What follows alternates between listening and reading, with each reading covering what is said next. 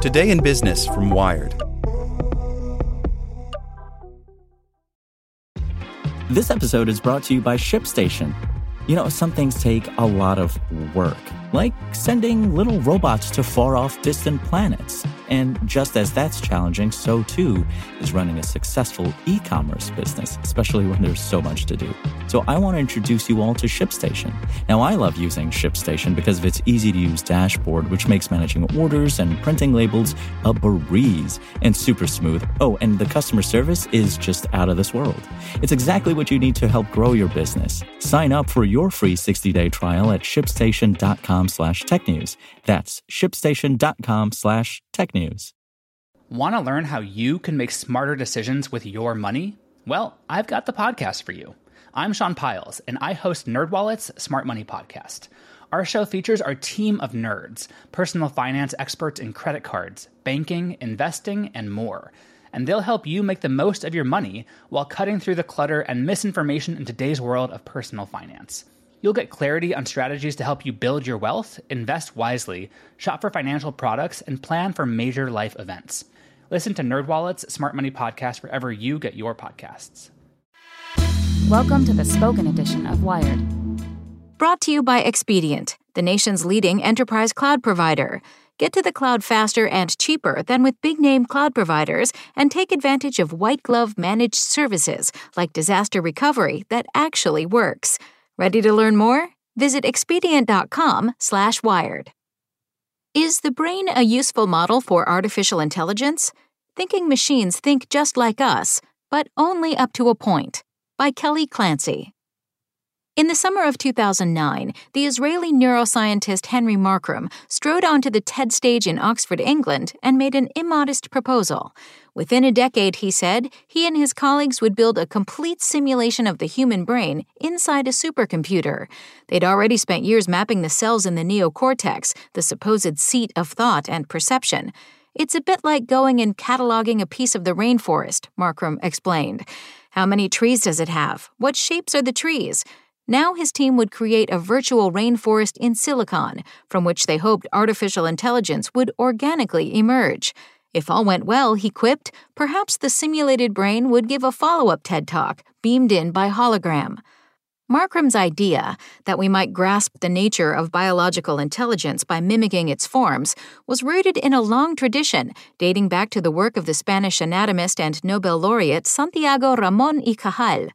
In the late 19th century, Cajal undertook a microscopic study of the brain, which he compared to a forest so dense that the trunks, branches, and leaves touch everywhere. By sketching thousands of neurons in exquisite detail, Cajal was able to infer an astonishing amount about how they worked. He saw that they were effectively one-way input-output devices. They received electrochemical messages in tree-like structures called dendrites and passed them along through slender tubes called axons, much like the junctions of electric conductors. Cajal's way of looking at neurons became the lens through which scientists studied brain function.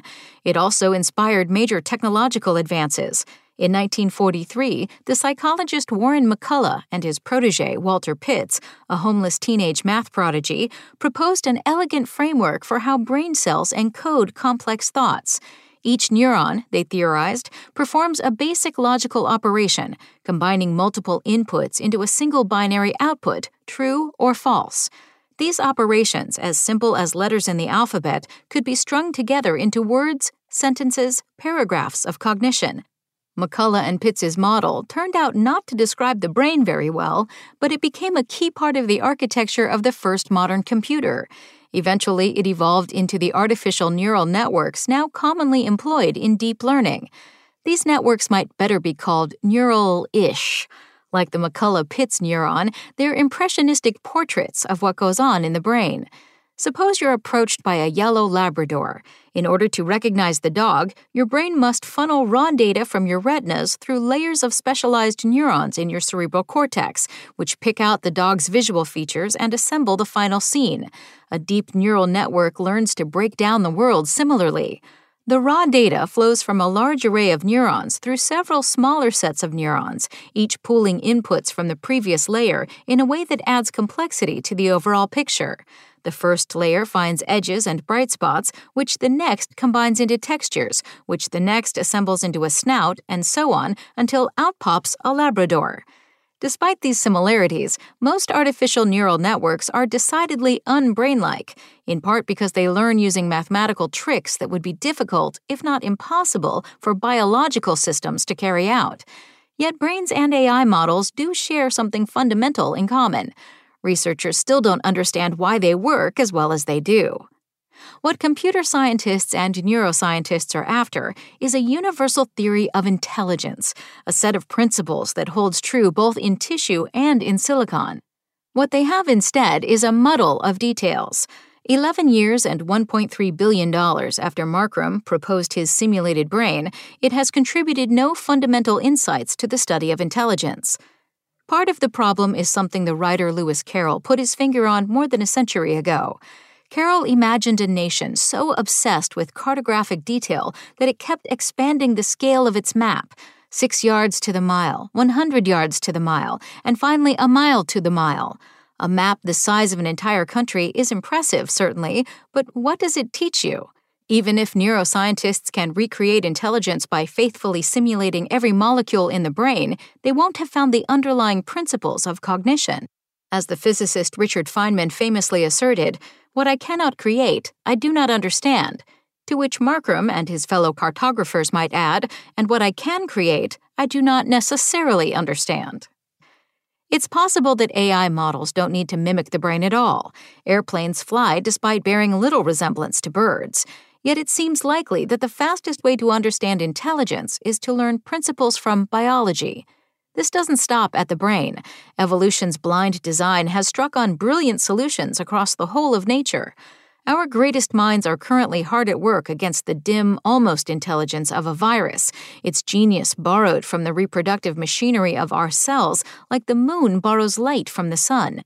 Still, it's crucial to remember, as we catalog the details of how intelligence is implemented in the brain, that we're describing the emperor's clothes in the absence of the emperor. We promise ourselves, however, that we'll know him when we see him, no matter what he's wearing. Want to learn how you can make smarter decisions with your money? Well, I've got the podcast for you. I'm Sean Piles, and I host NerdWallet's Smart Money Podcast. Our show features our team of nerds, personal finance experts in credit cards, banking, investing, and more.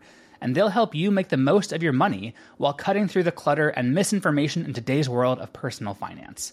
You'll get clarity on strategies to help you build your wealth, invest wisely, shop for financial products, and plan for major life events. Listen to NerdWallet's Smart Money Podcast wherever you get your podcasts.